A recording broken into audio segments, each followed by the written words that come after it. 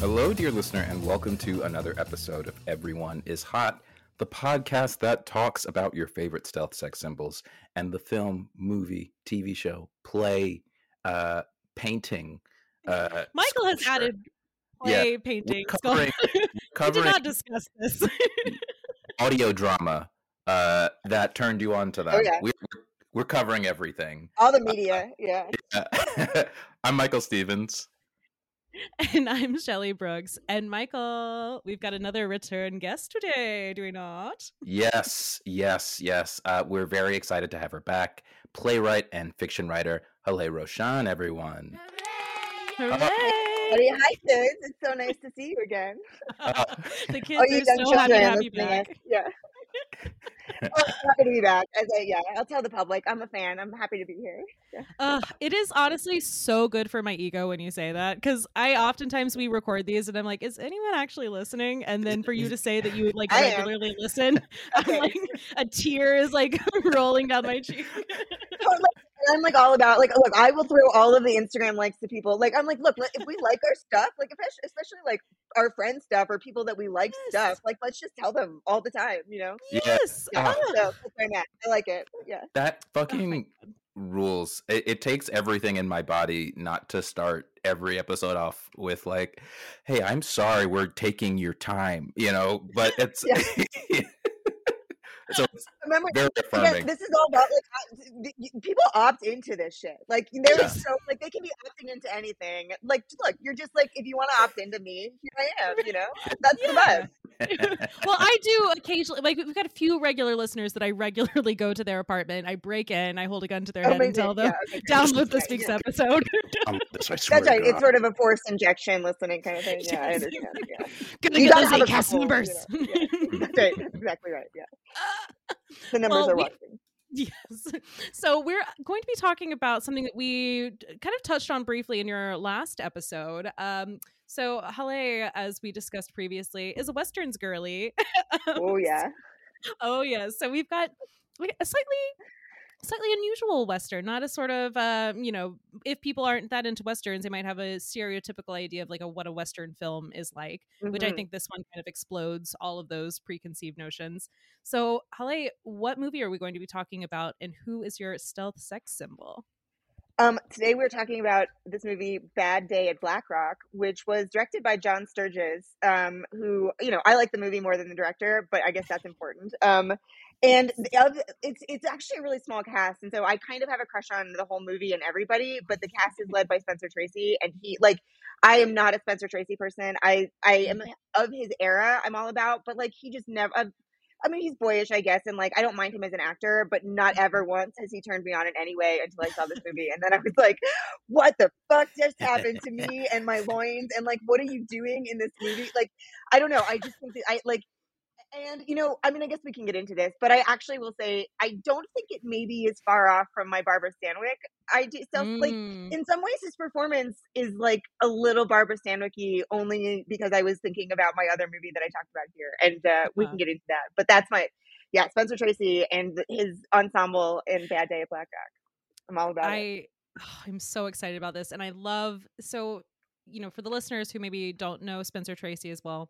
He played a lot of kind of like manly men in his young days, and like he famously bagged Katharine Hepburn, though of course both of them have been dogged one of the hottest people ever. Beard rumors, but so bisexuality, come on, acknowledge it. Exactly, guys, come on, please give us a little credit here. But so I do enjoy that Haleh has picked for the only sexy Spencer Tracy performance where he's old, one arm, like gets like kind of pushed around the entire time. That's right. And I'm like, holy shit, I will blow you in the bathroom. Like, how is it? And I will say, dear listener, I 100% get it. I'm so on board. Thank you. Honestly, Shelley, I feel like, go ahead, Michael. Sorry. No, what a relief! It is such a relief that you are attracted to this man in his older years. Knowing that this is the case for y'all, it makes me feel a lot better about where my life will head post my 40s. Oh yeah, I was like, not really. I've been thinking a lot. I mean, I think my thing about westerns is I'm really really interested in American masculinity, and Mm. that's the only genre that I think really can kind of get to what is going on and what's wrong and like why everybody is like this now. Or like all the men are like this, and why we have sort of like these really deep pockets of like weird ideologies that like seem to a lot of us like younger urban knights like just like wow, like what? Yeah. But like it's deep and it's real, and I think that it's so tied up in masculinity, and but like Mm. and that like I just like I wish men Spencer Tracy in this movie is like the man that I hope American men grow up to be instead of the Robert Ryan in the movie, who I think Yeah. most of them are on track to be. Yeah.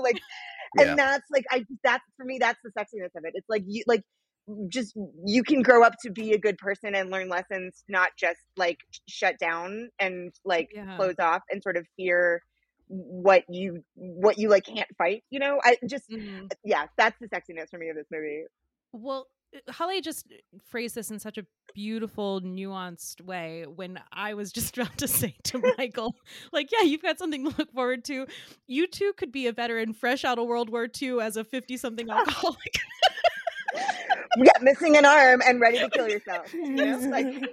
As a suicidal old alcoholic, you too could be someone who just left the war. Yeah. But Look, we you will guys, get I into feel like that. this is also a room of Cutter's Way girlies, right? Like Oh, we're all yes. I just feel like I feel like I knew I would have some sympathy in the room if I was like Spencer Tracy with his one arm and his like being pushed around all the time. Oh, yeah. Oh, I was definitely thinking about Cutter's Way rewatching this. But so, Michael, if someone has not seen Bad Day at Black Rock, could you tell the listener what this movie is about? A one-armed stranger comes to a tiny town possessing a terrible past they want to keep secret by violent means if necessary. Ooh, a little like Western voice there. I thought It's at first cool. you were going for Sam Elliott. I was gonna go there, and then I was like, you know what, Michael, be yourself. That's Your right. That's authentic right. self. Yeah. That's what this movie teaches us. Be That's- yourself unless you're a violent racist, then don't be yourself. Follow your own content unless you want to murder people. Don't do that. Yes. Well, before we get into our main discussion, you know that we gotta get a little slick. We gotta get a little hot, and we gotta do it with the sexy trivia game. Michael, you want to start us off? Absolutely. When Spencer Tracy saw the rushes, he thought the fight was preposterous. He didn't believe his character could disable his enemy that quickly and easily until John Sturges showed the footage to a Marine instructor who not only confirmed the effectiveness of the karate method, but told Tracy the blow was as executed would have killed his opponent in real life. Shoo! He gets in some sexy karate chops in this movie. We love it. Dude. Yeah. Haleh, could you give us number B? Number B. Spencer Tracy and Walter Brennan didn't get along at all due to political differences. Tracy being liberal, Brennan being conservative. Brennan taunted Tracy by holding up 3 fingers, an indication of his 3 Academy Awards for Best Supporting Actor, versus Tracy's 2 Best Actor Oscars. I like that the trivia writer threw in a little shade by noting that they were Best Supporting versus I was going to Best say, Actor. it sounds like Best Actor is better, and 2 is better than 3 of the lesser, so I don't know. But yeah, If this is a weighted scale here, I think we could maybe put Tracy on top. But maybe that's just me. correct. I think that's it. To finish us off with number C, Spencer Tracy lost the Academy Award for Best Actor for this year to his co-star, Ernest Borgnine, for his first starring role in Marty from 1955. And that is the sexy trivia game. Really funny thing that I found out about Ernest Borgnine when he was filming for this movie. He was like so impressed and like flustered by Spencer Tracy that he like fucking forgot all his lines. And then went on to audition for Marty in between his shooting. But I just love how much he loves this man. And I assume all of us here have seen the famous Fox and Friends interview with Ernest Borgnine. Have we seen this? All of us, Because definitely. No, not at all. I have no idea what you're talking about. Yeah. There is an internet famous interview with Ernest Borgnine when he was like 90-something years old. And, it's a cheery sort of morning show. And they're like, now, Ernest, you are 95 years old. What's your secret? And he goes, I dare not say. And they're like, no, tell us. And he leans over and like stage whispers in one of the women's ears, I masturbate a lot. And they all like flip out. They're like, God, oh, that's he so just said funny. that. I heard that. And then he like tries to keep going and he's like, it's all over the place. Oh my God, to be 95 and like with Oscars and not give a shit about anything. That's the Thank dream. God. That's everybody's dream. Right? That's liberation right there. Yeah. Truly. Oh my God. This I is loved all the Borgnine trivia in this. Was very, very He's endearing. such a doof in this movie. Like, yeah, I don't know. I sort of didn't put it together with him in this movie because he's just such like a Yeah. I don't know. I like a rhinoceros or something. Yeah, he is a Nickelodeon cartoon villain. Yeah. I'm gonna beat you up. I'm gonna put. I mean, ketchup in he's your like it chili. worked for the yeah. Oh my God, yeah, that's my stool. Like, I mean, he does nail the sort of like petty tyrant, like high school bully bullshit kind of thing. But yeah, it's like, And what a he's fun a great supporting role, I guess. Yeah, and he's a great counterpoint because I mean, you get like, we briefly mentioned that Robert Ryan is also in this movie playing kind of like the big heavy in it, but he's a villain with finesse, and it's a really kind of terrifying part of this movie is that Robert Ryan's character sort of outsources most of his violence to these like stupid schmucks who will like do his bidding, and they don't have the kind of like smoothness to them. They're purely the muscle or whatever.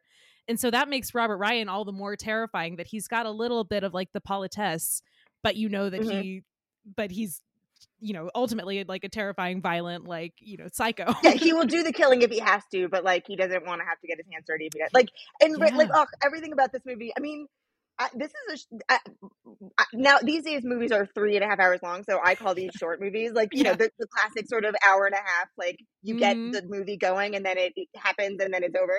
Like so much. It feels like for a very like slow. Also, this movie, I think I said on my last feature here, I really like movies that feel like plays, and this movie is a play. It's a small set. It's a small cast. It takes place in almost real time. The high noon comparisons we can talk about later, but like I everything about this movie like is a metaphor for. I mean, it explodes the Western genre, but it so obviously is about. It's openly about anti-racism, but it's also about McCarthyism. It's also about just sort of like American politics in general, or sort of like the two narratives of what it means to be an American, which is like low-key what I wrote my undergrad thesis on.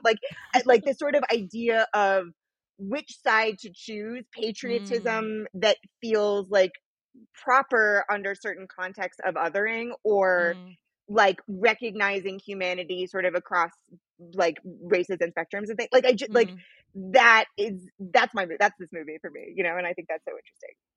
And so like the bumbling cartoonish of it gets to that, I think. Yeah. Agreed. And I like that you mentioned the McCarthyism aspect to it, because I mean, I cut down one of our pieces of trivia about Walter Brennan hating Spencer Tracy. Part of that like piece of trivia is that part of why he hated him so much is that he was really pissed off that Katharine Hepburn had been very outspoken about the McCarthy trials, and like how anti-American she thought it was, and how unjust it was, and which is so interesting to me, because obviously this was a period in Hollywood when you were kind of contract players, like there wasn't as much maybe of like, I guess what we would think of as maybe like an auteurist bent to actors' work. They kind of to an extent they had their options limited by the studios, but it is interesting that I think Walter Brennan is great in this movie, and I genuinely really like him as an actor, but the idea of him making this movie and still being like pro McCarthy is very funny to me. Well, and is there anything, because Robert Ryan is also very liberal. So Robert Ryan Mhm. is like an evil racist murderer in every single movie, but Yes, like yeah. in real life, I don't remember if we talked about this in the last episode, but like, and I think there, I was like, maybe there is something to me just liking Robert Ryan movies, even if he's not the sexy one in it, because like I think he chooses roles in movies that are intentionally sort of framing like Mm. an aspect of society that he disagrees with or something. Like, Yeah. and so anyway, I don't know. Like, it seems like Tracy and Robert Ryan would be like bros, and if Watson Brett, like, I want to know what the beef was between all. Like, yeah, what an interesting set to be on. Because also, again, it is a really small cast. I also, Mhm. I forget her name all the time. There's only one woman in this movie, and what's her name? Yeah. Is it And Merritt maybe? And it's Francis. Francis? Where and did I get Francis. Merritt from? Thank you. I don't know. But I like, I don't, I don't, I mean, I could deconstruct this movie forever, but she's useless in this movie for a lot of, she's a piece that needs to be there for plot purposes. Like, there's almost Mhm. nothing to say about her other than maybe the ending, which I think she deserves. But, Yeah. like, I really would like to know her story actually on set. You know what I mean? I'm like, the real woman who was on that set. I want to know what you heard and saw or whatever. Yeah, I think that somebody, whoever was in this movie or worked on this film and is still alive and is listening to this podcast, please write the background of Bad Day at Black Rock. I want to read Yeah, I mean, the little the that I read filming about it, it sounds like it gossip, was not particularly pleasant on set. I mean, there was like one anecdote about how, Spencer Tracy and Robert Ryan were like such professionals that like they finished a Mm. scene by like 9 a.m. and they Oh were, my God. John Sturges wanted to go on and like shoot other pages from the script, and Spencer Tracy was like, "No, I think we're done for today. This is what was We scheduled. did Like, it. goodbye." Yeah, and then he wouldn't do Yes. multiple takes. Like, That's so good. Yeah. yeah, and he was like, famously struggled with alcohol, but he was like, he was dry like when he was making the movie, and like oftentimes he would like not drink when he was working, but then he would like go like fucking crazy afterwards. But so he was also like in a shitty mood the entire time because he wanted to be drinking. He was like annoyed Yeah, like that he hungover wasn't. all the time and like alcohol, like withdrawal. Yeah. Yeah, and that he would like have like cocktail hour with the cast and just be like, sipping on his 7-Up and be like, this Oh sucks. my God. Like, Yes, Shelley, thank you. This is exactly the tea that I'm looking for this movie particularly. I really don't care about most movies filming stories, but like Yeah. this one, like, everyone's miserable. They're in the middle of fucking nowhere in California Yeah. on like a set that looks like they built it yesterday because they did. Like Oh yeah, and apparently like Tracy, like he was not in great health, and so like it was so hot that he was having like health issues, and like poor yeah, Ernest Borgnine like was intimidated by the other actors, but then also like in his like famous scene where he like gets beat up by Spencer Tracy and like falls through a door. The door was supposed to be open, but they nailed it shut without telling him, so he genuinely like fell through like the screen of the door because they wanted like a genuine reaction. bring back the era of like literally abusing actors to get the costumes. Yeah, let's make our actors miserable. Like, how do we literally put them through emotional and physical torture? Yeah, exactly. Yeah, like actual abuse and like close up on all of it. Right, exactly. And then use that shot, being like, it was the best one. It just happened that way. Yeah. Oh my God. But yeah, so what is your so have we even talked about the plot of this movie really? so Michael gave like a sort of brief overview of it, but so yeah, give us a little bit about your background with the movie. So I guess, to be honest, I don't remember. I can't tell you the first time I saw this movie, kind of like in the way that like I can't remember the first time I found like a lot of things I love, where I'm like, it just entered my life because it was supposed to be there, and then I just had it, forever. And I think like there was a while where I was, maybe it was because of Criterion, or just like there was a while where I was watching a lot of Robert Ryan movies just back to back. I was like really interested in him. Like I don't particularly think he's like sexy on screen. I just think that he's really interesting as a person and an actor. And again, I'm just like, oh, and so brief tangent on my Western genre. Like I've been like I'm living in Durango, Colorado, which is like still kind of a Western town. It's gentrifying quickly, but like my dad grew up, I have like 5 generations back here. Like my great grandparents were like homesteaders in the northern New Mexico, like Four Corners area. And like my dad grew up here. I grew up fucking like hearing this all the time. Like there was nothing that wasn't country music. And like my dad is a hunter, and like just like being out west, and like, and as a reader, like I got into Westerns via literature, which like is really where this genre started. But then I was watching a lot of Robert Ryan movies, and I had consolidated all of this knowledge, and I was watching a lot of Robert Ryan movies, and I realized sort of retroactively that Robert Ryan is the villain in this movie called The Naked Spur, which I have seen in my childhood fucking 10,000 times. It was filmed in Durango. It was filmed in the mountains just north of here. Like, it was my dad would be like, look, like, I can't even watch that, you guys. There's a scene where like there's clouds floating across the sky, and that movie is Jimmy Stewart and Janet Leigh and Robert Ryan, and like Jimmy Stewart is like, oh, it's gonna rain, we've gotta like hustle or something, and I'm like, that's not rain cloud. You know what I mean? I know the area so well that I'm like, I can't watch the movie without watching that. But all of that is to say, I retroactively realized Robert Ryan was also the villain in that movie, and I just had this like Robert Ryan thread in my life, and so I finally found this movie with Robert Ryan. Because again, not a Spencer Tracy fan. Never like I have like I was looking at Tracy's Wikipedia and I was like, I think I've seen like 4 of these movies. Like I really just don't fuck Captain know. Courageous, you know? What? I know totally. Like there's a movie called Quick Millions. I think that he made when he was like 12. That it's like 4 minutes long and it's on Criterion. You know, and I'm like, oh, he's a boyish police officer, whatever. But like. So all of this is to say, I went in kind of just like being like a Western fan and a Robert Ryan interest, and literally this movie just was like, this movie fixes all of my problems with High Noon, which I think is so stupid, and I hate that it's a picture of like the only thing good about that movie is Katie Dorado, who's like phenomenal, and I think about her all the time, and I remember nothing else about that stupid movie. Like, and like this is so like I think that there were comparisons from this movie to High Noon relatively like early, maybe at the premiere or whatever, because this movie also takes place in real time. It's sort of like Spencer Tracy, Spencer Tracy sort of steps off into a world where like suddenly there's a deadline and he's about to die. You know, it's sort of the same pressures put upon the protagonist where like a force is coming to definitely kill him, but he doesn't know when or where or how, and he just kind of has to wait and see what's going to happen, you know, and then none of the town people or nobody will be in solidarity with him. Like he's sort of all alone. The only people that this, you know, single man can get is a drunkard and a useless boy, or just like, you know, the people who are the worst of the town. And ultimately, obviously, they all stand together and they fucking do it and they overcome the bad guys or the whatever. Like, so that's really kind of in a lot of ways the plot of both of these movies. But this one, like, because this one's subject is literally anti-Japanese racism post World War II, for me, it just, again, it sort of took all of the motifs of a traditional Western and used many of the stock characters in ways that it is unapologetically cartoonish, or sometimes just sort of like, this is a genre film, in order to be a metaphor for so many things in really, really pointed, specific ways. And like that's my Clifford Odets interest. Like that's my Arthur Miller thing. Like that's like,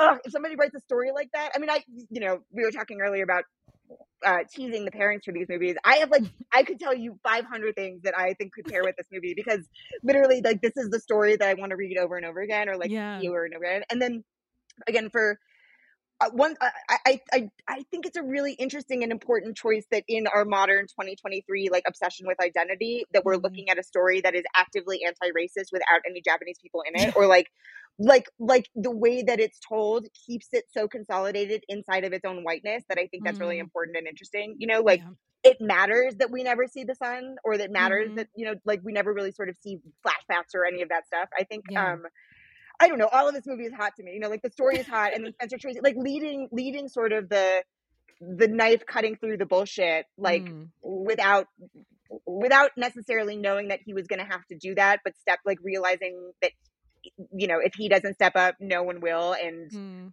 sure, he might die at the end, but like even if he sort of promised to like keep his mouth shut and not say anything, right? So spoiler, I guess, is essentially Robert Ryan in the movie killed a Japanese farmer in retaliation for Pearl Harbor, even though obviously the Japanese farmer had nothing to do with it, and blah blah blah. And then Spencer Tracy, we find out in the movie, fought in World War II with the farmer's son, who was killed overseas and got a medal. And so Spencer Tracy has come to return the medal to the farmer that he thinks is still living here and doesn't know has been murdered. And then he sort of like realizes over the course of like in real time, like that this man has been murdered and that the town will murder him in trying to keep this secret quiet. And all of this is essentially the orchestrations of this guy, Reno Smith, who is Robert Ryan. Yeah. And it's interesting that you've talked about, you know, this film raising these questions of like patriotism and Americanness, or because I mean, I did read that apparently this is one of the most screened films at the White House. Like regardless of administrations. And I do think that there's an interesting sort of like political mutability to it. And I think depending on which is maybe why there are people with such like different political ideologies who are able to work on this all at the same time and maybe I mean, right, and that's like a little bit of the problem with like creating something that is sort of intentionally a metaphor is like metaphors could be used in a lot of ways. Yeah. But yeah, that's really interesting. Yeah. Yeah, because I'm just gonna check on my dog if you guys. She's like barking outside, and I'm like, why? She's probably stuck. Sorry. We can take a walk. I'm listening. But anyway, so I do think that there is an interesting thing to the way that you could sort of like interpret this film. Like something that I'm going to talk about in the pairings a little bit is like the movie Key Largo, the John Huston film.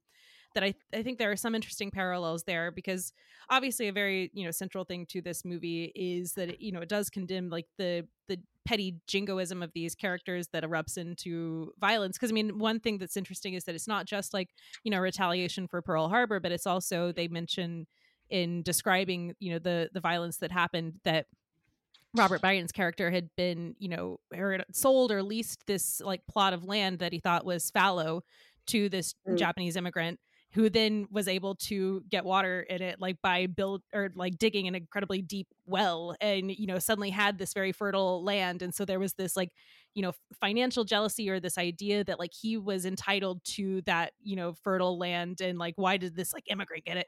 So I mean you've got that aspect to it, but you've also got this like violent retribution in the end because I mean a detail in the violence is that like they set this guy's house on fire and he came running out like with his clothes burning before they shot him. And then at the end Robert Ryan's retribution that he gets is that he is set on fire.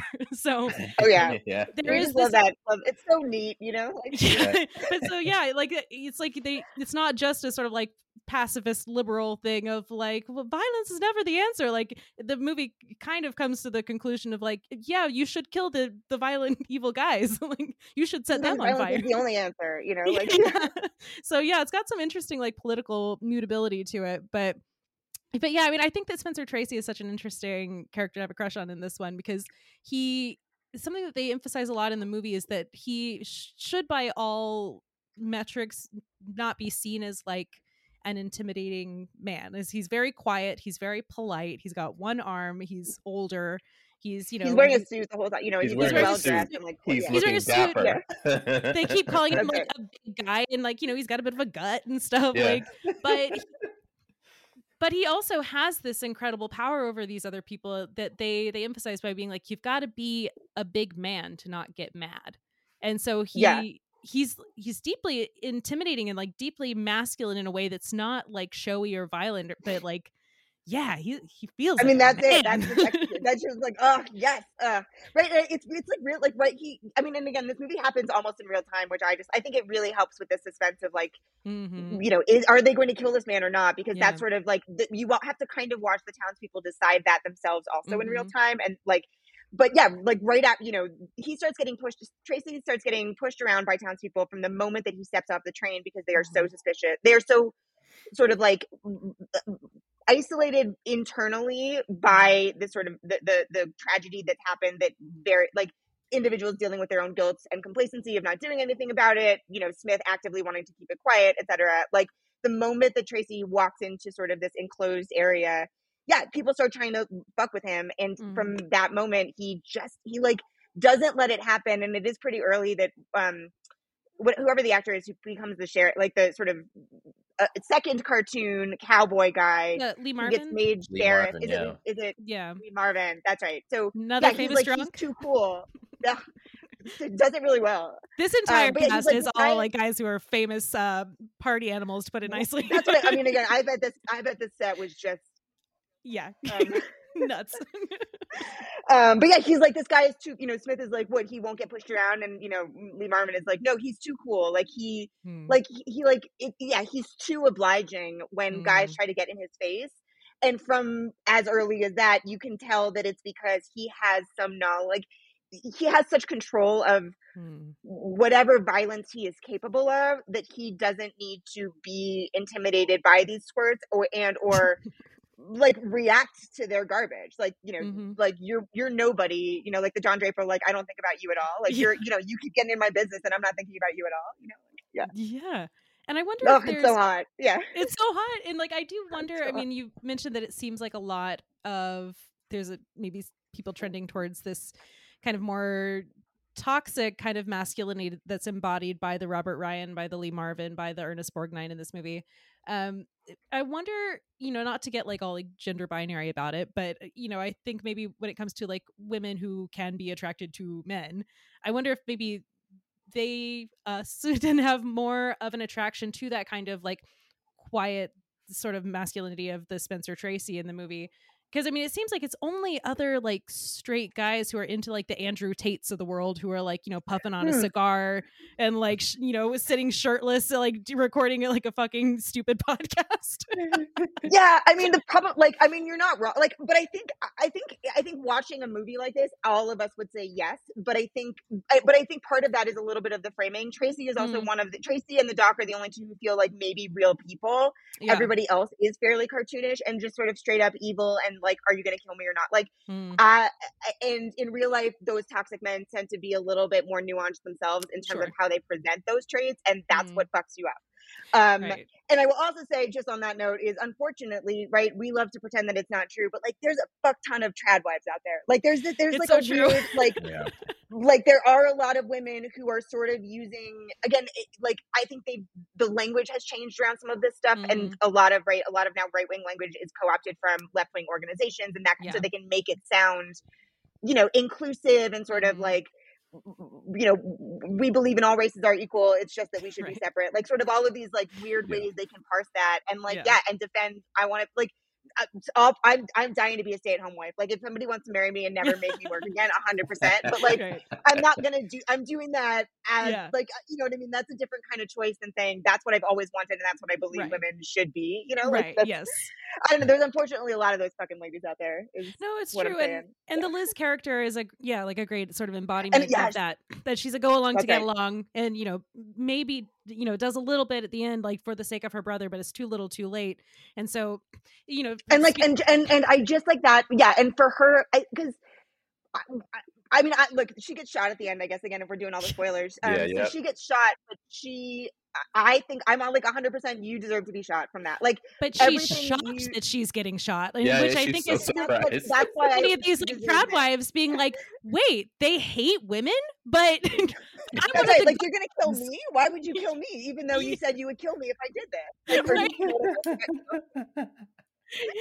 Like, and it's just it's like fucking stand by your, like, if you're gonna die because you stood by your convictions. Don't die because you like tried to do something, and then the moment that like your daddy shows up, you're like, just kidding, I didn't mean it, and then like, you know what I mean? Like, be shot. She was gonna be killed anyway. She could have been killed next to Spencer Tracy, going down and like, or helping him succeed in some kind of way. And if they were both killed, that's whatever. But like, she jumps out of the car and like tries to use her feminine wiles to like get out of the situation. And I'm like, shoot, like I would shoot her, Yeah. I mean, you hate to like reference Twitter because it's like, ugh. But I mean, it's like the, famous tweet of like woman who voted for the Panthers eating your face party is sobs. I can't believe the Panthers ate my face. Like, that's right. Yeah. So again, like I think this movie is prescient in so many ways. I mean, or just it is mutable enough that we can see so many strains of like contemporary America in it, because America is really kind of exactly the same as it was in the late 1800s, Yeah, I mean, yeah. And then, in the war times and now, it's always wartime, actually. Right. And I think that it's something that's like very interesting about the Spencer Tracy character. I mean, like talking about someone like dying for their convictions. I mean, it is really moving to me. Like I hadn't seen this movie, I think, since like high school, and I didn't really remember that much about it. But I mean, I cried during the scene when he talked about like, why he was there and why he wanted to still be alive. Cause I mean, he's like suicidal when he's like coming into this movie. And it's such an interesting, flip on it that, as soon as it seems inevitable that he's going to die, then he's like, well, now I want to live. Like, right, now like you don't get to take the like collective at large don't get to choose. Like I might be able to choose my own death, but like I'm not going to allow you to choose my death for me. Yeah. and that's like, I mean, I think that's a common thread in a lot of like prison literature, sort of a lot of like that, yeah, like that, like PTSD style, just, yeah, like that sort of feeling is very, very, like, maybe the only thing that's really sort of innately like aliveness, you know, like the clinging to life, like, yeah, I don't know, I think that's really important. Yeah, I agree. So Michael, this was your first time watching the movie, correct? This was my first time watching this movie. What was your impression? Was it so exciting? Yeah. It was so exciting. It was not what I expected, because I was going in thinking like, oh, a Western. And then watching it, like, I don't have quite as much context for all of these actors. Like a little bit Spencer Tracy, a little bit Lee Marvin. But that was the first time that I reckoned with the notion of Spencer Tracy in a Western. I was like, oh, this is weird. This gentleman in a suit, with all of these bullies. But overall, really enjoyed it. I love a gentle male protagonist. I love an old man kicking ass action movie. I was so scared for him the entire time. When he karate chops the guy in the throat. So satisfying. Oh God, I died laughing. And we might talk. We're going to talk about pairings a little bit later. But I was trying to like parse through every okay, like old man returning from war movie, old man beating up a gang movie, and like God, like they're the obvious ones, like genre movies that came to mind for me, but the one that was just screaming in my brain the entire time was oh God, Gran Torino, which I haven't seen in a long time, but I really do think it is the perfect counterpoint to this movie, because you mentioned earlier that this movie is consolidated. It is anti-racist while also being consolidated in its own whiteness. Gran Torino is definitely consolidated in its own whiteness. And that's pretty much it. I don't think it's particularly anti-racist, but it kind of just made me think of a lot of the different kinds of Western heroes that we're used to, and what they all have to say about masculinity, and then what Spencer Tracy is representing here in this film, in this genre that I have not seen him in too much. Well, I do think it's interesting on the Clint Eastwood front is that I haven't seen all of his, sort of like late career movies, but it does seem like a lot of them are that he's maybe a bit more progressive, maybe not the right word, but at least maybe a bit more open-minded in his movies than he is in his like life. I would definitely say that in the movie, like especially in Gran Torino, like he plays the same character that he always fucking plays. But in this one, there's a general impotence. He's friends with an orangutan, like in a movie. God. As in all of his movies. As in all of his movies. There's an impotence about him in Gran Torino that I found very interesting, and I feel like this movie, Bad Day at Black Rock, definitely flirts with a kind of I guess impotence that all the characters are having to. I don't know. That's what I think of every time I watch a fucking Western. I was like, which one is the impotent one? Who's not? Right. That's why I'm shooting those guns all the time.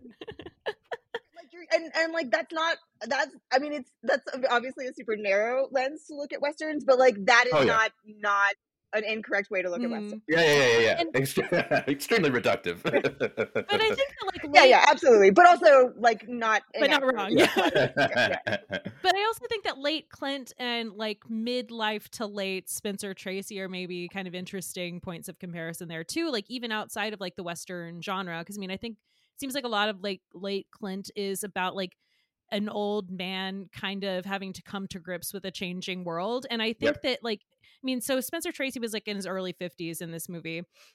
But even like in his movies in like the 40s and 50s with Katharine Hepburn, I mean, oftentimes they'd be playing these like sparring couples where, you know, she is this like modern woman and he kind of has to come around. Like, I mean, in Adam's Rib, it's like he has to kind of come around to her view of the world as like a modern woman and like a, you know, women making strides in the world and him being a little more old fashioned. And like, I mean, his last movie is Guess Who's Coming to Dinner, which is obviously his most famous sort of like, you know, liberal man has to confront that like he's not as liberal as he thinks he is and like has to like get used to a changing world. So I mean, I think that that's an interesting sort of through line in like Spencer Tracy's at least his later career. I don't know his like 30s movies as well, but yeah, but I think he maybe that's part of his like, you know, liberal worldview that like he keeps doing these movies where he has to like reconcile with the fact that like he's a man who's not as forward as he thinks he is, but wants to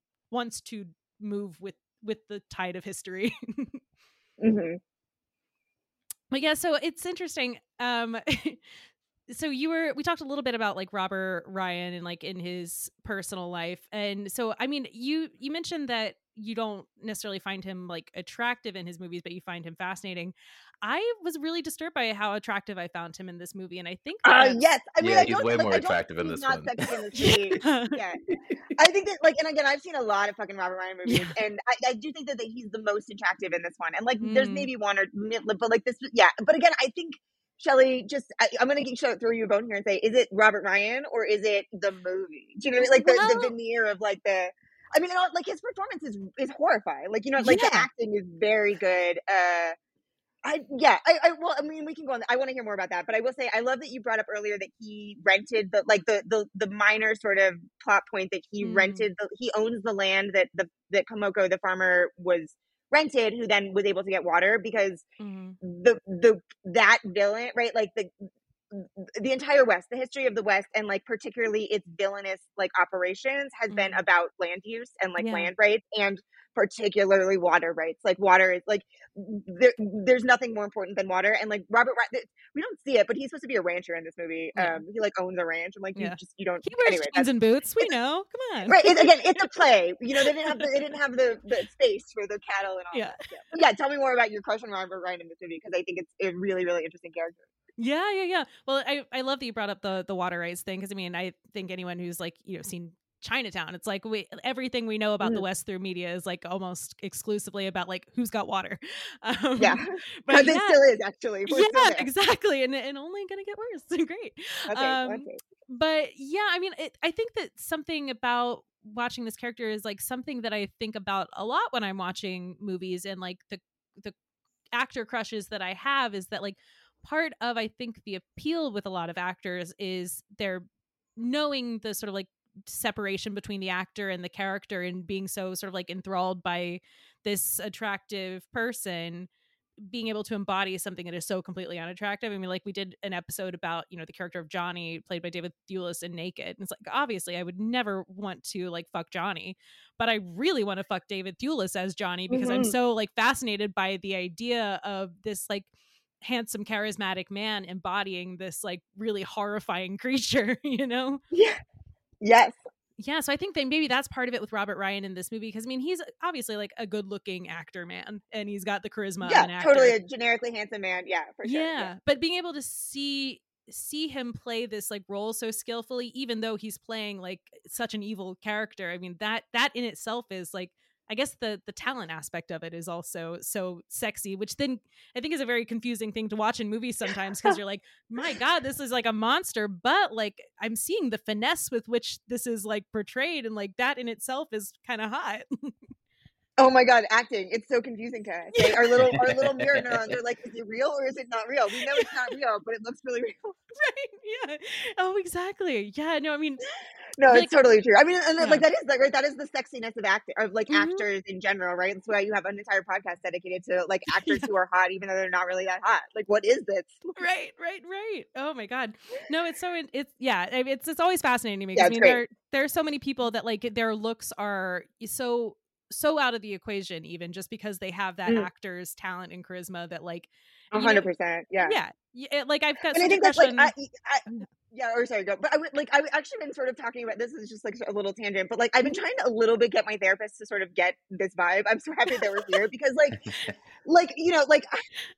I'll try to like sort of explain like I don't nobody's ever gonna listen to this who would know this, but like right, I've been talking about I like have this neighbor who I have to interact with because of our dogs a lot, and like Uh-huh. I have like I don't want to know this person at all. Like everything about like he just got back from a Tool concert for 20 like I just like he told me he was like buying beers for everybody at the tour. Like I don't want to know this man at all, but I kind of miss him really badly. Like I got like he just is so different, and it, like everything Mhm. about the choices that he makes in his life or would do or like says to me, I'm like, what is going? Like, who are you?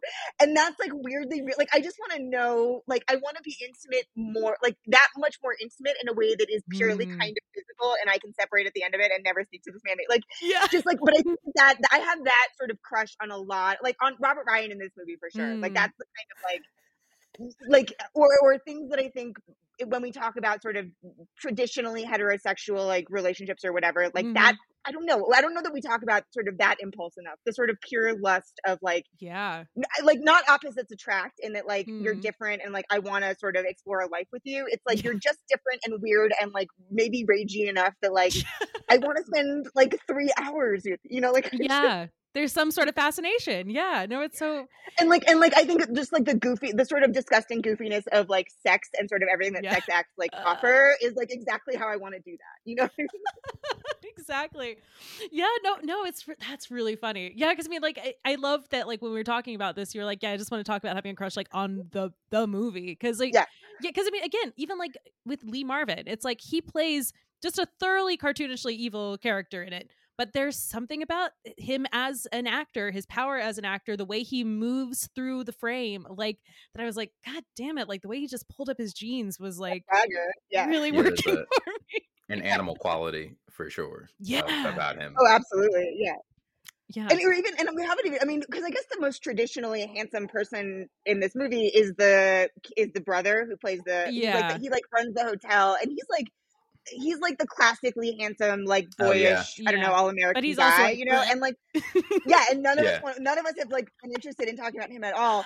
But I will say, like, just again, I think about this movie all the time, and I like, I particularly, I do think the gender dynamics in this movie are really interesting. To only have mm, like one woman who is the sister who's kind of sleeping with Reno, but kind of not, yeah. and like.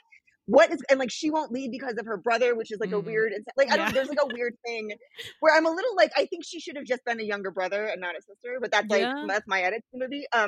But my point of the brother character is he's so right. He's sort of the like if many of these people are archetypes, he's like the one who should be stepping up the way that Spencer Tracy does, but he Mm, does not. He's the youngest. He's got mhm. the most sort of like access to the outside. His sister runs the Jeep thing, like, Yeah. and he is the most passive in a lot of ways in terms of what happens to Spencer Tracy until the Mhm. very end, where he finally does step up and like his sister gets shot in the meantime, and that's Yeah. what happens if you don't do that earlier.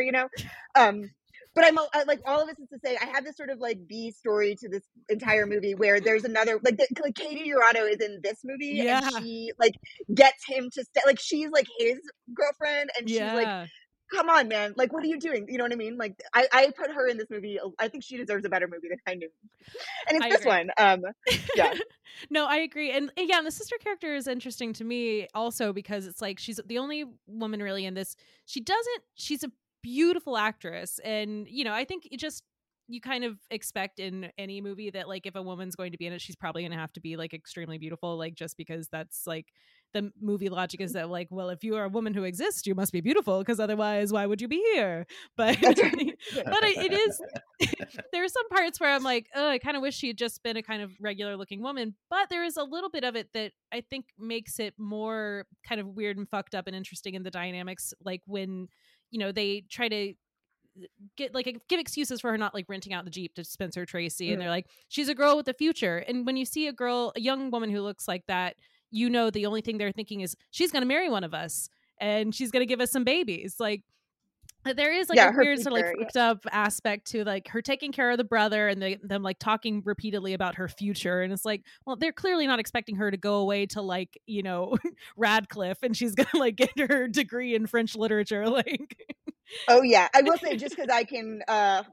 Again, I have so many pairings for this movie. Just because it's like for me, this is like a subsection of a genre that I really love. But I would like for me that like Anne Francis in this movie and sort of that it touches on it so briefly. But Shelley, you were just describing really well a comparison to Riders of the Purple Sage by Zane Grey, which was a book published in I think 1912. The first edition came out, and it like.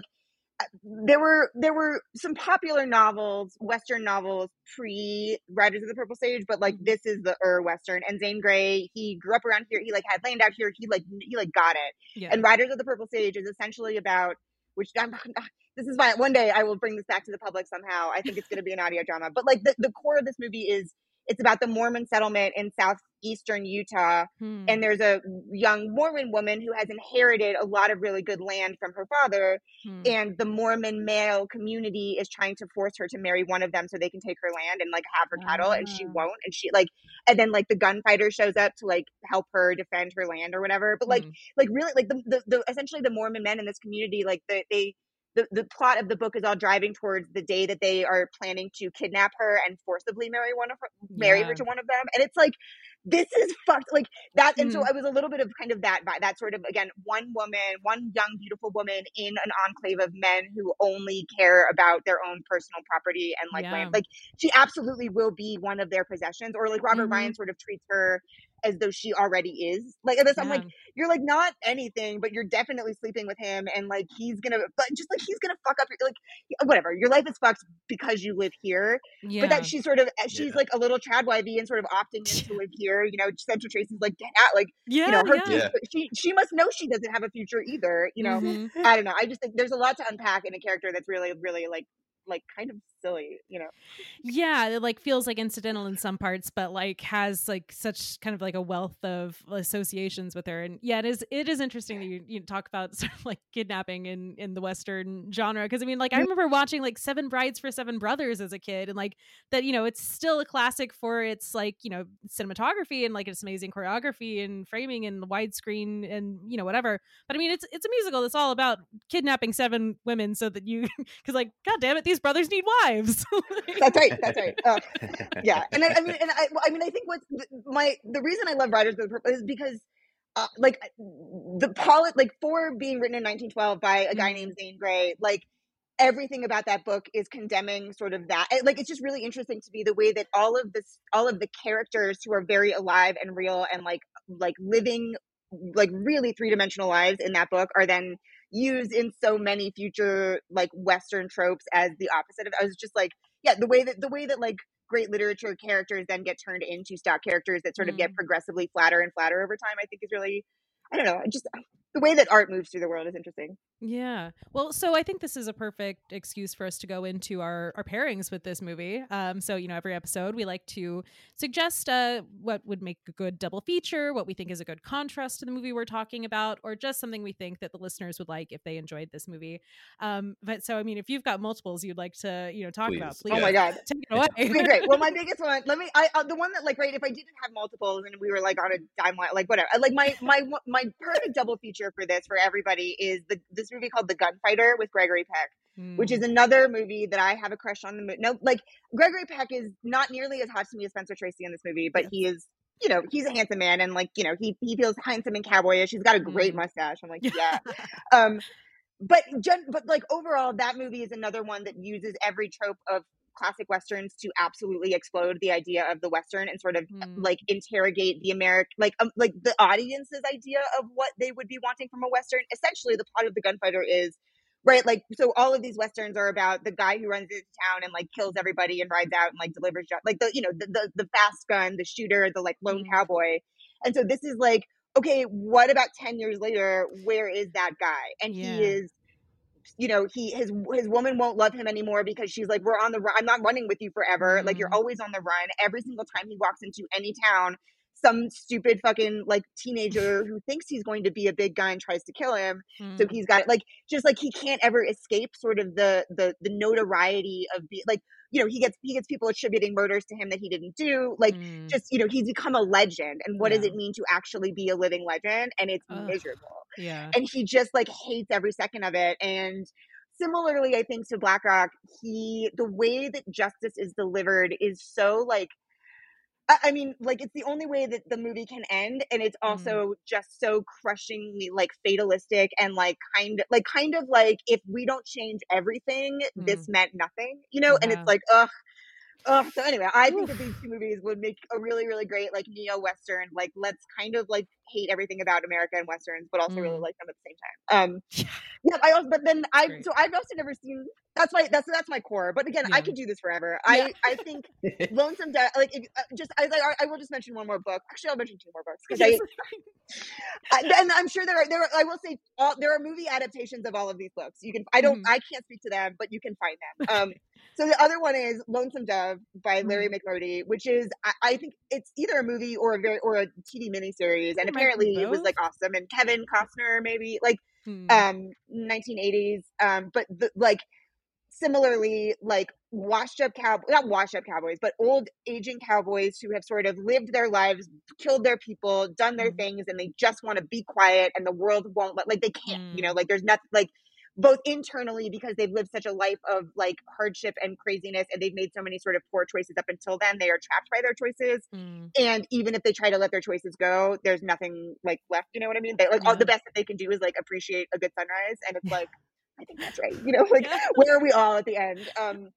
And then just like not in, because I also think not in the Western genre, but towards what I was speaking about earlier of like stories about solidarity and sort of choices that individuals have to make under like oppressive circumstances. This book that was also turned into a very popular movie called The Seventh Cross, which is about an escape, a Nazi concentration camp escapee who like basically has to try to make it to the border and figure out along the way who in his life could he trust to like right, if everybody is on the hunt for him, who is still safe to sort of ask for help, and who chooses to help and not choose to help is like, oh, you're just like, oh, like the people that, I think it really makes me think, right? Like if I was if I needed help from the police or something, who, like, it might not be the people that we think we're supposed to call, and it's just like that kind of watching one person sort of just try to put their faith in like one more piece of help to get a little bit further every single time. Yeah. Terrifying, Oh, wow, that's great. Those are my pairings. I love it. Oh, those are great. So Michael, your main one was going to be Gran Torino, yes? So yeah, my main one. Which I will say I haven't seen. I think I saw it in theaters, but I don't remember. Like, oh, I hate Clint Eastwood. Like, if you ever have me back to talk about the only other movie that I'm really like jonesing, if you ever want to do it, is the For a Few Dollars More, the like middle Sergio Leone trilogy. But like, fucking Clint Eastwood is not the hero that we all should have in our westerns. No. But I will say, Bridges of Madison County, Cliff really works for me. I love him so much in that movie. Haven't seen it. Oh, he's really good in it, actually. Is it beautiful? It's really beautiful. I just remember what I remember about Gran Torino is like an Instagram filter vibe, a sort of like high like, I don't know, like, and like, yeah, his like him just sort of like scowling inside his house at like the brown people next door. That was sort of the impression of the whole movie. I think what was really missing from Bad Day at Black Rock is that, unlike Gran Torino, it didn't have Spencer Tracy singing a title song. You're like, Gran Torino. We should have had like Spencer Tracy like, Bad Day at Black Rock. No, it's a very strange creative choice. I've got a good habit of generally like avoiding Clint Eastwood movies because he's one of those people that my sixth sense tells me like, oh, he's like probably a racist person, and that's, you know, it is what it is. But with this one, yeah, I felt like it paired in an interesting way, just because it's similar themes of like it being consolidated in its own in its own whiteness, and you have a protagonist in a community where if, you know, he doesn't do anything, no one else will. He's a saddled man clinging to, you know, his memories of the war. He is not at all introspective about himself or his place in the world. He's just kind of fighting to the very end. But another movie that popped into my mind was Copland, and I don't know why.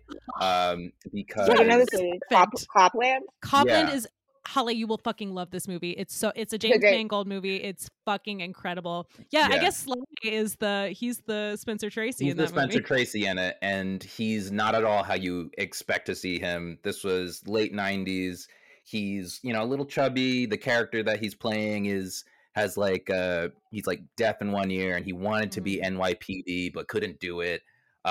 Generally he's, you know, a lot more of a meek character, and it's this, you know, nice sheriff versus corrupt NYPD. Yeah, like fucking Ray Liotta and wait, Ray Liotta's a good guy in it though. Robert De Niro. Am I thinking about Robert De Niro? Yeah, De Niro and Harvey Keitel are both in it. Harvey Keitel is the real, I guess he's kind of the Oh my god, Janine Garoppolo's in this movie. She's great. Like she plays a newbie cop. Annabella Sciorra is amazing in it. Oh my, it's so good. It's got one of my favorite Bruce Springsteen needle drops.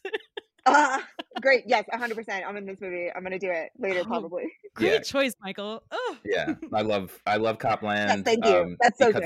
It's a great, not a Western, but it's kind of a Western. It borrows a lot. Yeah, a New Jersey Western.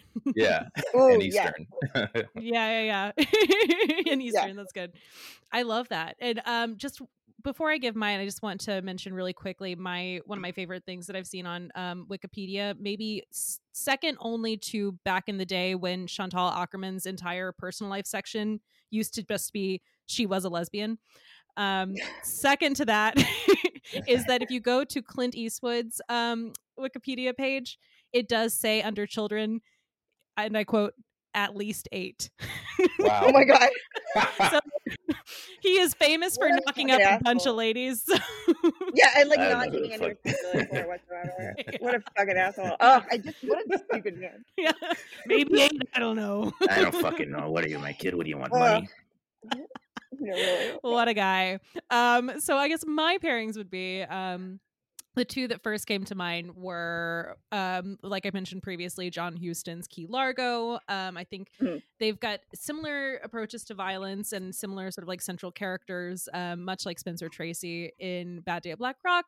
Humphrey Bogart as the main character in Key Largo is this kind of restrained, non-violent man, and then he has to enact righteous violence at the end, which, you know, I remember seeing it as a young teenager and having a very queasy sort of feeling about this very American sort of morality in this.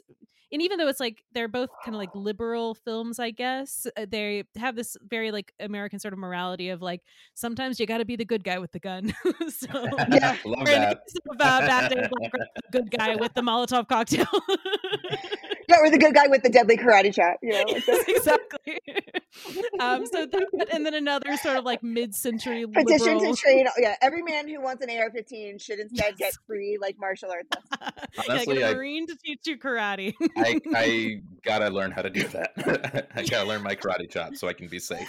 I mean, I'm so excited to know that trivia. That like I guess it really is because I mean, again, Michael, you said you laugh so hard, and like it's satisfying, but it does feel a little bit silly, and so it's actually really nice to know that like. No, that's. I mean, it looks real enough, but there's a little bit like really. It is a little funny because you see this old man just kind of chop Ernest Borgnine on the shoulder, and then he falls against the wall, going. Yeah. It's great. Does And he?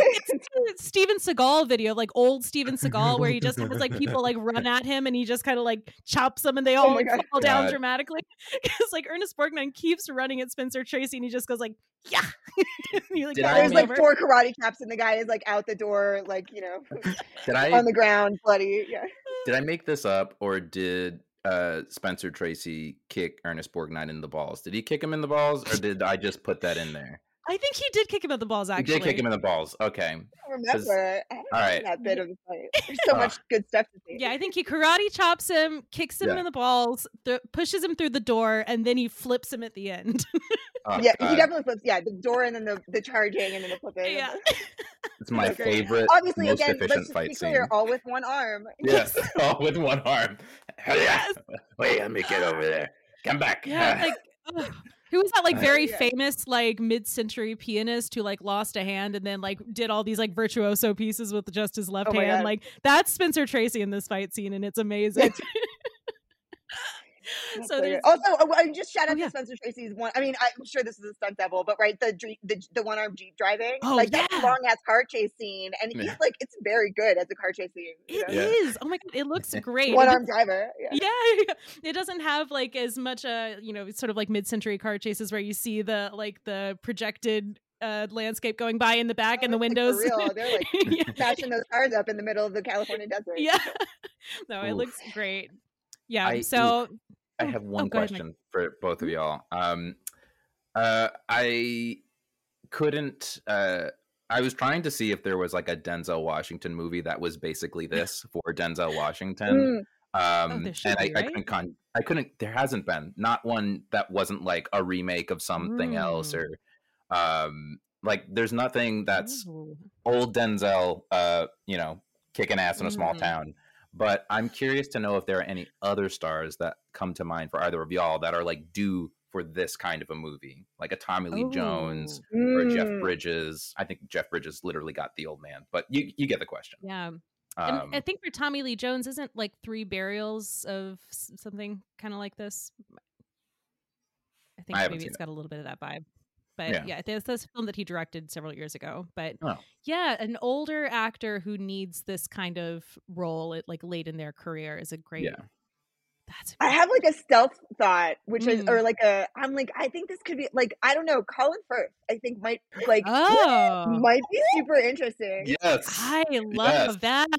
That is perfect. Spoken British man kicking ass.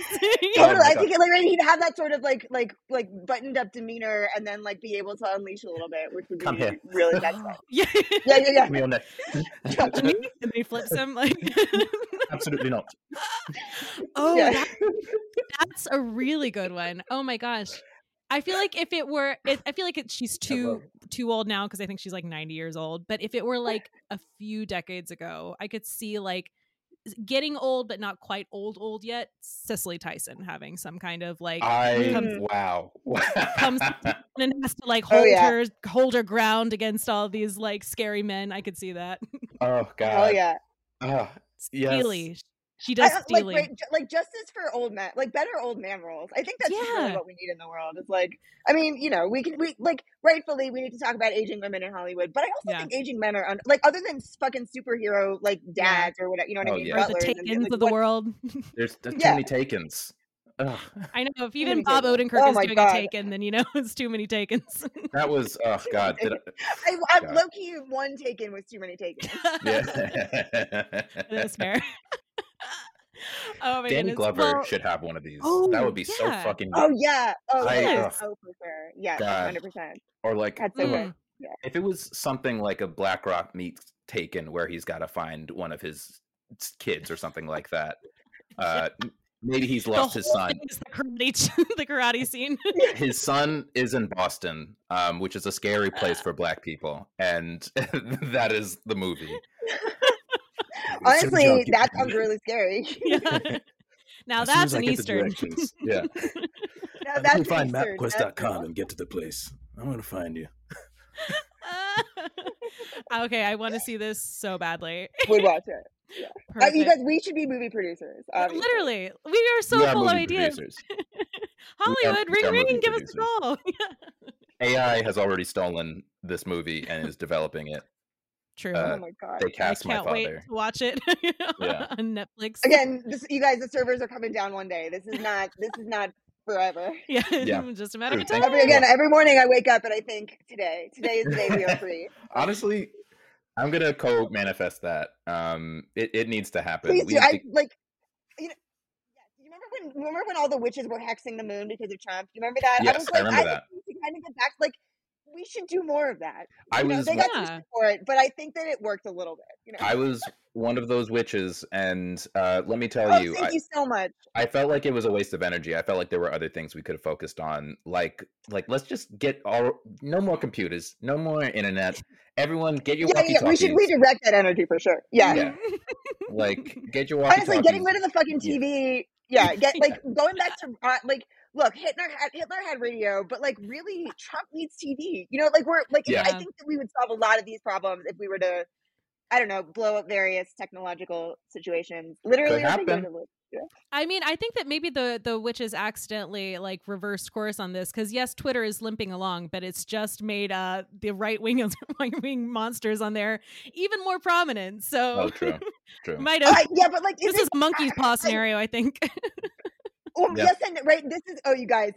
Just to bring this back to BlackRock, this is my this individual choice matters situation. Like, fucking leave Twitter. Like the people who are important on Twitter should leave Twitter, and if they want or the people who are it does.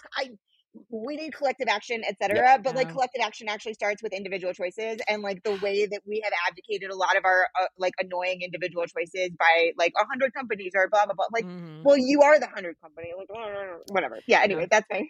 Well, I personally have done my part to bring down Twitter by getting suspended for saying that I was going to kill someone because they said that Shelley Duvall was ugly. So. Keep it up. Next time, the moment that you get reinstated, find somebody else to say that you're going to kill because of That's the only use for Twitter. If anyone comes out insulting Cicely Tyson, then that's just one more brick out of the walls of Twitter HQ. Not to go on. We don't. You could cut this out. But I got a Blue Sky recently, and that is I don't know, you guys. It's like Twitter, but you're I don't the people are still trying to do Twitter on Blue Sky, but also nobody's on Blue Sky, and it's I'm just we can't do this again. We can't do it again. There has to be something else. Let's just quit. Let's just.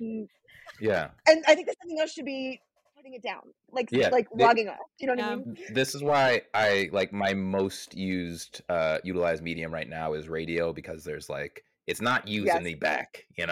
It's not fucking with my head. I can turn it right the fuck off. Not using me back. That's so real. We need more patient media. I'm right there with you.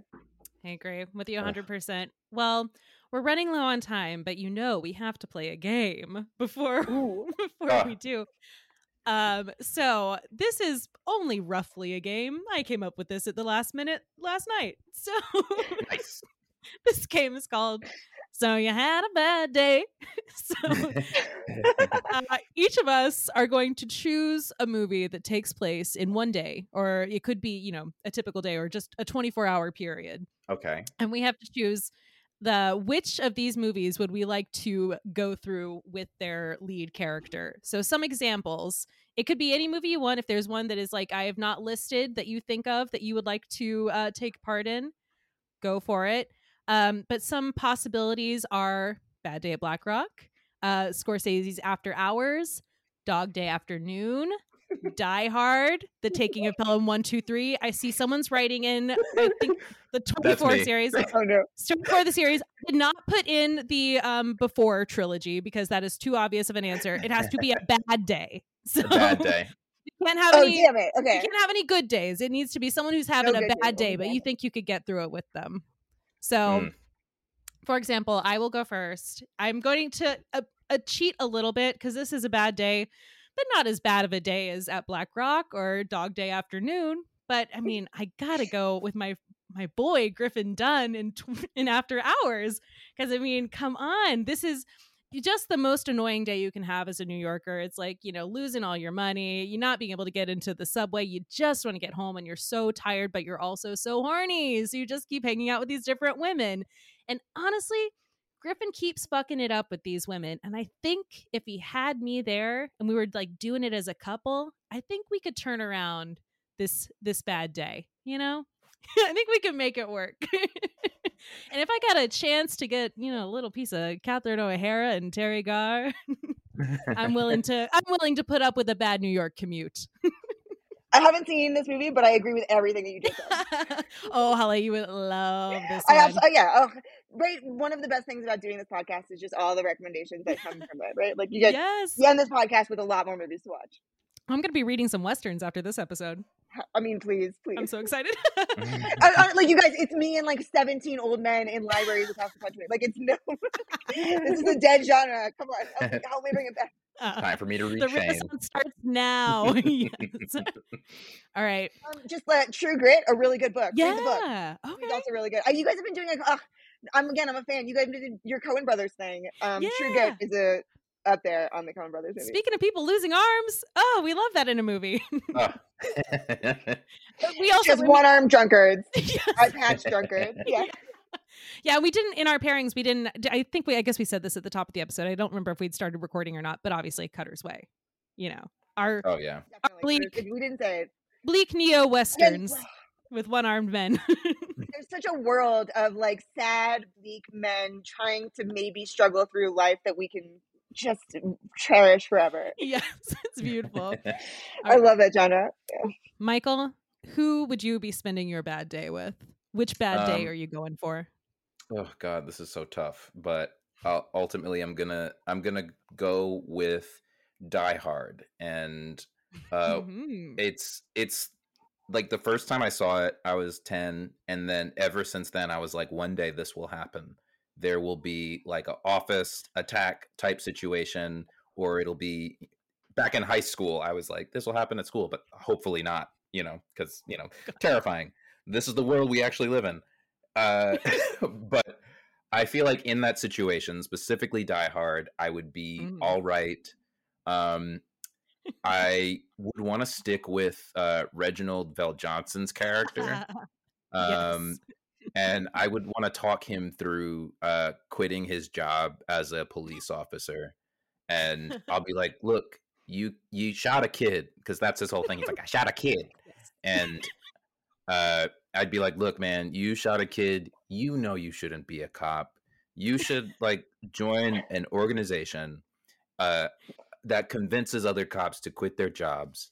And I know you're talking with this guy, John McClane, right now, and you're trying to help him out.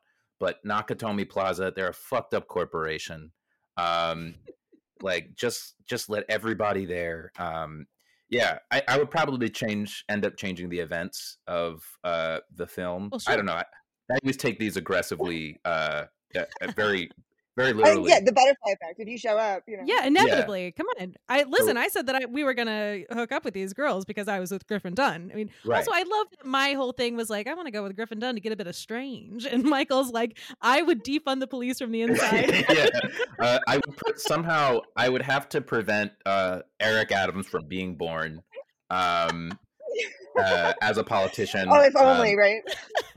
And then maybe at the end of the movie, I'd try to say Bonnie Bedelia. Yes. She is so fucking like everyday hot in this movie. Mm-hmm. Like I love her, and there's no investment into her world. So Die Hard 2 would just be our one nice day together, walking through maybe Washington Heights, talking about what life has been like since her divorce. Yeah, in autumn when the leaves are changing and it's a little chilly outside and you've all got your scarves on. Beautiful. Totally different franchise, but but I like it. I like it. All right, what about Haleh, tell us about your bad day. Oh my God, you guys, this is so hard because I haven't seen like any. I will say I guess I have two. I was like Googling films that take place in one day just to give me more options. And then so I'll say if this counts as a bad day, I mean The Breakfast Club. I would crush it. Yes. Like. I don't remember any of their names, but I would absolutely compete for Molly Ringwald's attention. Like I would I think at the end she would have to sort of like choose, you know what I mean? Like, that movie, my whole life I've kind of been like, that's fine. Like, you know, like I Wow. could do a day in detention and fuck with the teachers, like no Right. problem. Oof. And then on not Groundhog Day, but have you guys seen the Oh. movie Palm Springs with Andy Samberg and Kristen Yeah. Milioti? Yes. I think that movie is fucking silly That's a and good great. one. Oh. I don't even, like, I'm gonna let them do their thing. I think they Yeah. should continue on. I just want to be there in the world. Yeah. Like be the neighbor that like is stuck there too, you know, but not be mad about it. That is perfect. Oh, that's Great. a good use of a bad day. I should have made an option on the list that if we wanted to do the before movies, that we could talk about how we would make their day worse. Honestly, they were having a good day. How would we That ruin their is- day? yeah. this game is, we have to return to this specific game and this specific premise, because now I'm thinking about every one day movie that I'd want to make better or fucking destroy. Because there are people whose days I want to make really bad, like Ferris Bueller. Their day was he's too a fucking, good. Yeah. God, I want to ruin that motherfucker's life. Yeah. Ferris goes to jail. Ferris goes to jail for doing those things. The woman who played the mom in Ferris Bueller's Days Off lives here, and she's like such a celebrity in the like community theater scene. Can I just say, like, they're like, she was like, every time she does something, they're like, the mom, she was the mom, like she was in it. I'm like, okay. That is there so you go. funny. Oh my god, the town where I grew up, the woman who was the voice of Ariel in the original Little Mermaid she lived there, and she was our Jodie one like Benson? local person. Jodie Benson. Jodie Benson. That's pretty good, I'll say. That's a good one. I know. And of course Michael's from New York, so it's like every other famous person alive who's actually famous. We were all from there, yeah. Oh my gosh, guys, this was so much fun. This game was great. This conversation was amazing. Haleh, so fun. Where can people follow you? Obviously not on Twitter. Not on Twitter, on X, formerly known as Twitter. Now, I mean, I guess I'm on Blue Sky. If you are one of the 7 people also on Blue Sky, I'm at Haleh Roshan on Blue Sky. I'm also on Instagram, but like, or don't follow me. Do you know what I mean? Like, I don't know. Live your own life. Listen to the radio. That's right. I mean, you know, I bet you have a lot of friends you haven't caught up with. You know, reach out to them. And because Haleh won't do it herself, we of course have to say she is an amazing playwright. Look for her plays, buy her plays. They are so worth reading. You will absolutely love them. So yeah, she's an amazing writer. Don't let her be so humble. One day, you know, right? Because also, everything I'm writing next, I think, will be under a pseudonym. So my answer is like, read my romance novels, but they'll come out in a couple years under a name that isn't mine. So I don't know. I'll keep you posted in a couple, you know, when Everyone is Hot is doing their 100th episode. There we go. I will say we're not that far off for our 100th episode, so you better get. I guess you're so consistent. That's you gotta get moving. Great. That's honestly, I need accountability in my deadlines. Well, there you go. Yeah, look ahead at our calendar. What episode? We're on like 70 something now, so you know you're on the clock. We're looking. Yeah. We're looking out. That's a lot of you guys. That's a lot of movies you watch. I mean, really it's so many movies. On top of the other movies that we're definitely watching, like it's your regular movies. Yeah. Because you have to have regular movies when you do a podcast about it. You know, like. And this is why you need your work movies and you need your pleasure movies. Exactly. Yeah, this is why we started out doing 3 movies an episode, and that did not last long. How the fuck? How? I don't know. Like, we were like crazy. I think we just believed it was normal, and 3 movies a week. It was also real COVID times, so we weren't doing much else. Oh yeah. Well, I was going into you were dreaming big. I was. Oh God. I was. Anyway, you were going in the office. Oh my God. I mean, yeah. I heard COVID is, I don't know. Yeah, we're all still there somehow. It's a whole other conversation that I'm going to talk about on a different podcast. I know. You guys need to pick a plague movie. Like somebody needs to pick a plague movie. Yeah. Yeah. When we started, it was a little too close to home, and it should still be now, but I think we're just like, this is just our life now. This is just normal. Well, right there, at least I'm at the point where it's a little like, if this like not talking about it, this sort of like negation of the last several years, like we're not like, or you're not like, are you not going to talk about the fact that we just all fucking didn't do anything for 3 years? Like, Right. you know, like, no, like I'm no longer am going to read a book that was set in 2020 or 2024 and like pretends that the rest didn't happen, you know? Right? Like, Oh my God. yeah. No, it's so real. Or 2019, I guess. However long we've been here. So Yeah, I don't know. It's like I went inside at 27 and then suddenly I was 30. I don't know what Yep. happened. It was. Oh, I God. turned 35 this year. Stop it. We I love was the 31. onward No, march I'm of time. still 31. Sorry. Yeah, sorry. That's right. That's right. Well, Michael. Well, delightful. I love it. On that Thanks happy for having me, note, guys. where can people follow us? You can find us on all socials at Everyone is Hot Pod. That's #1 is Hot Pod. And wherever you are listening to us, rate us 5 stars, because if you don't, we will karate chop you straight in your throat several times with a swift kick in the nuts too. Mm-hmm. You're going through a door, man. Yeah, you're going through a flip fucking door. It was pre-nailed shut. Just to be Exactly. fair. We're nailing that door shut and we're not telling you shit about it. I feel like every marketing book would say you shouldn't antagonize your listeners in this way, Don't but threaten your listeners. we do every time. I think again, I think the listeners of this particular podcast maybe, you know, they like it a little bit. Oh, Good, yeah. We're all here talking about our weird. Yeah. They like to know when they're being dirty little pigs. Yeah. You know, and we, you know, nobody really divulges their deep kinks on this, but I think that there's a lot of energy behind this for everybody, you know? Yeah. I think you're right. I bet those dirty little piggies who listen to this show just love it when we like we've all been to a couple warehouse parties in Brooklyn, you know what I mean? Yeah. Like, Yes, our listener has a goodness. Kanye West level humiliation kink. Well, Wait. Michael, why don't you tell these bad, nasty little boys and girls and non-binary folks what they need to do? I feel like this is your job now. Haleh, why don't you tell these folks what they need to do? You will make so much more money if you switch to something like this. Just FYI in your career. The experience you're building here could take you pretty far. Look up my Venmo and stay fucking horny. We actually should create a Venmo like immediately and ask people for money. Pigs. Yeah, give us money, you pigs.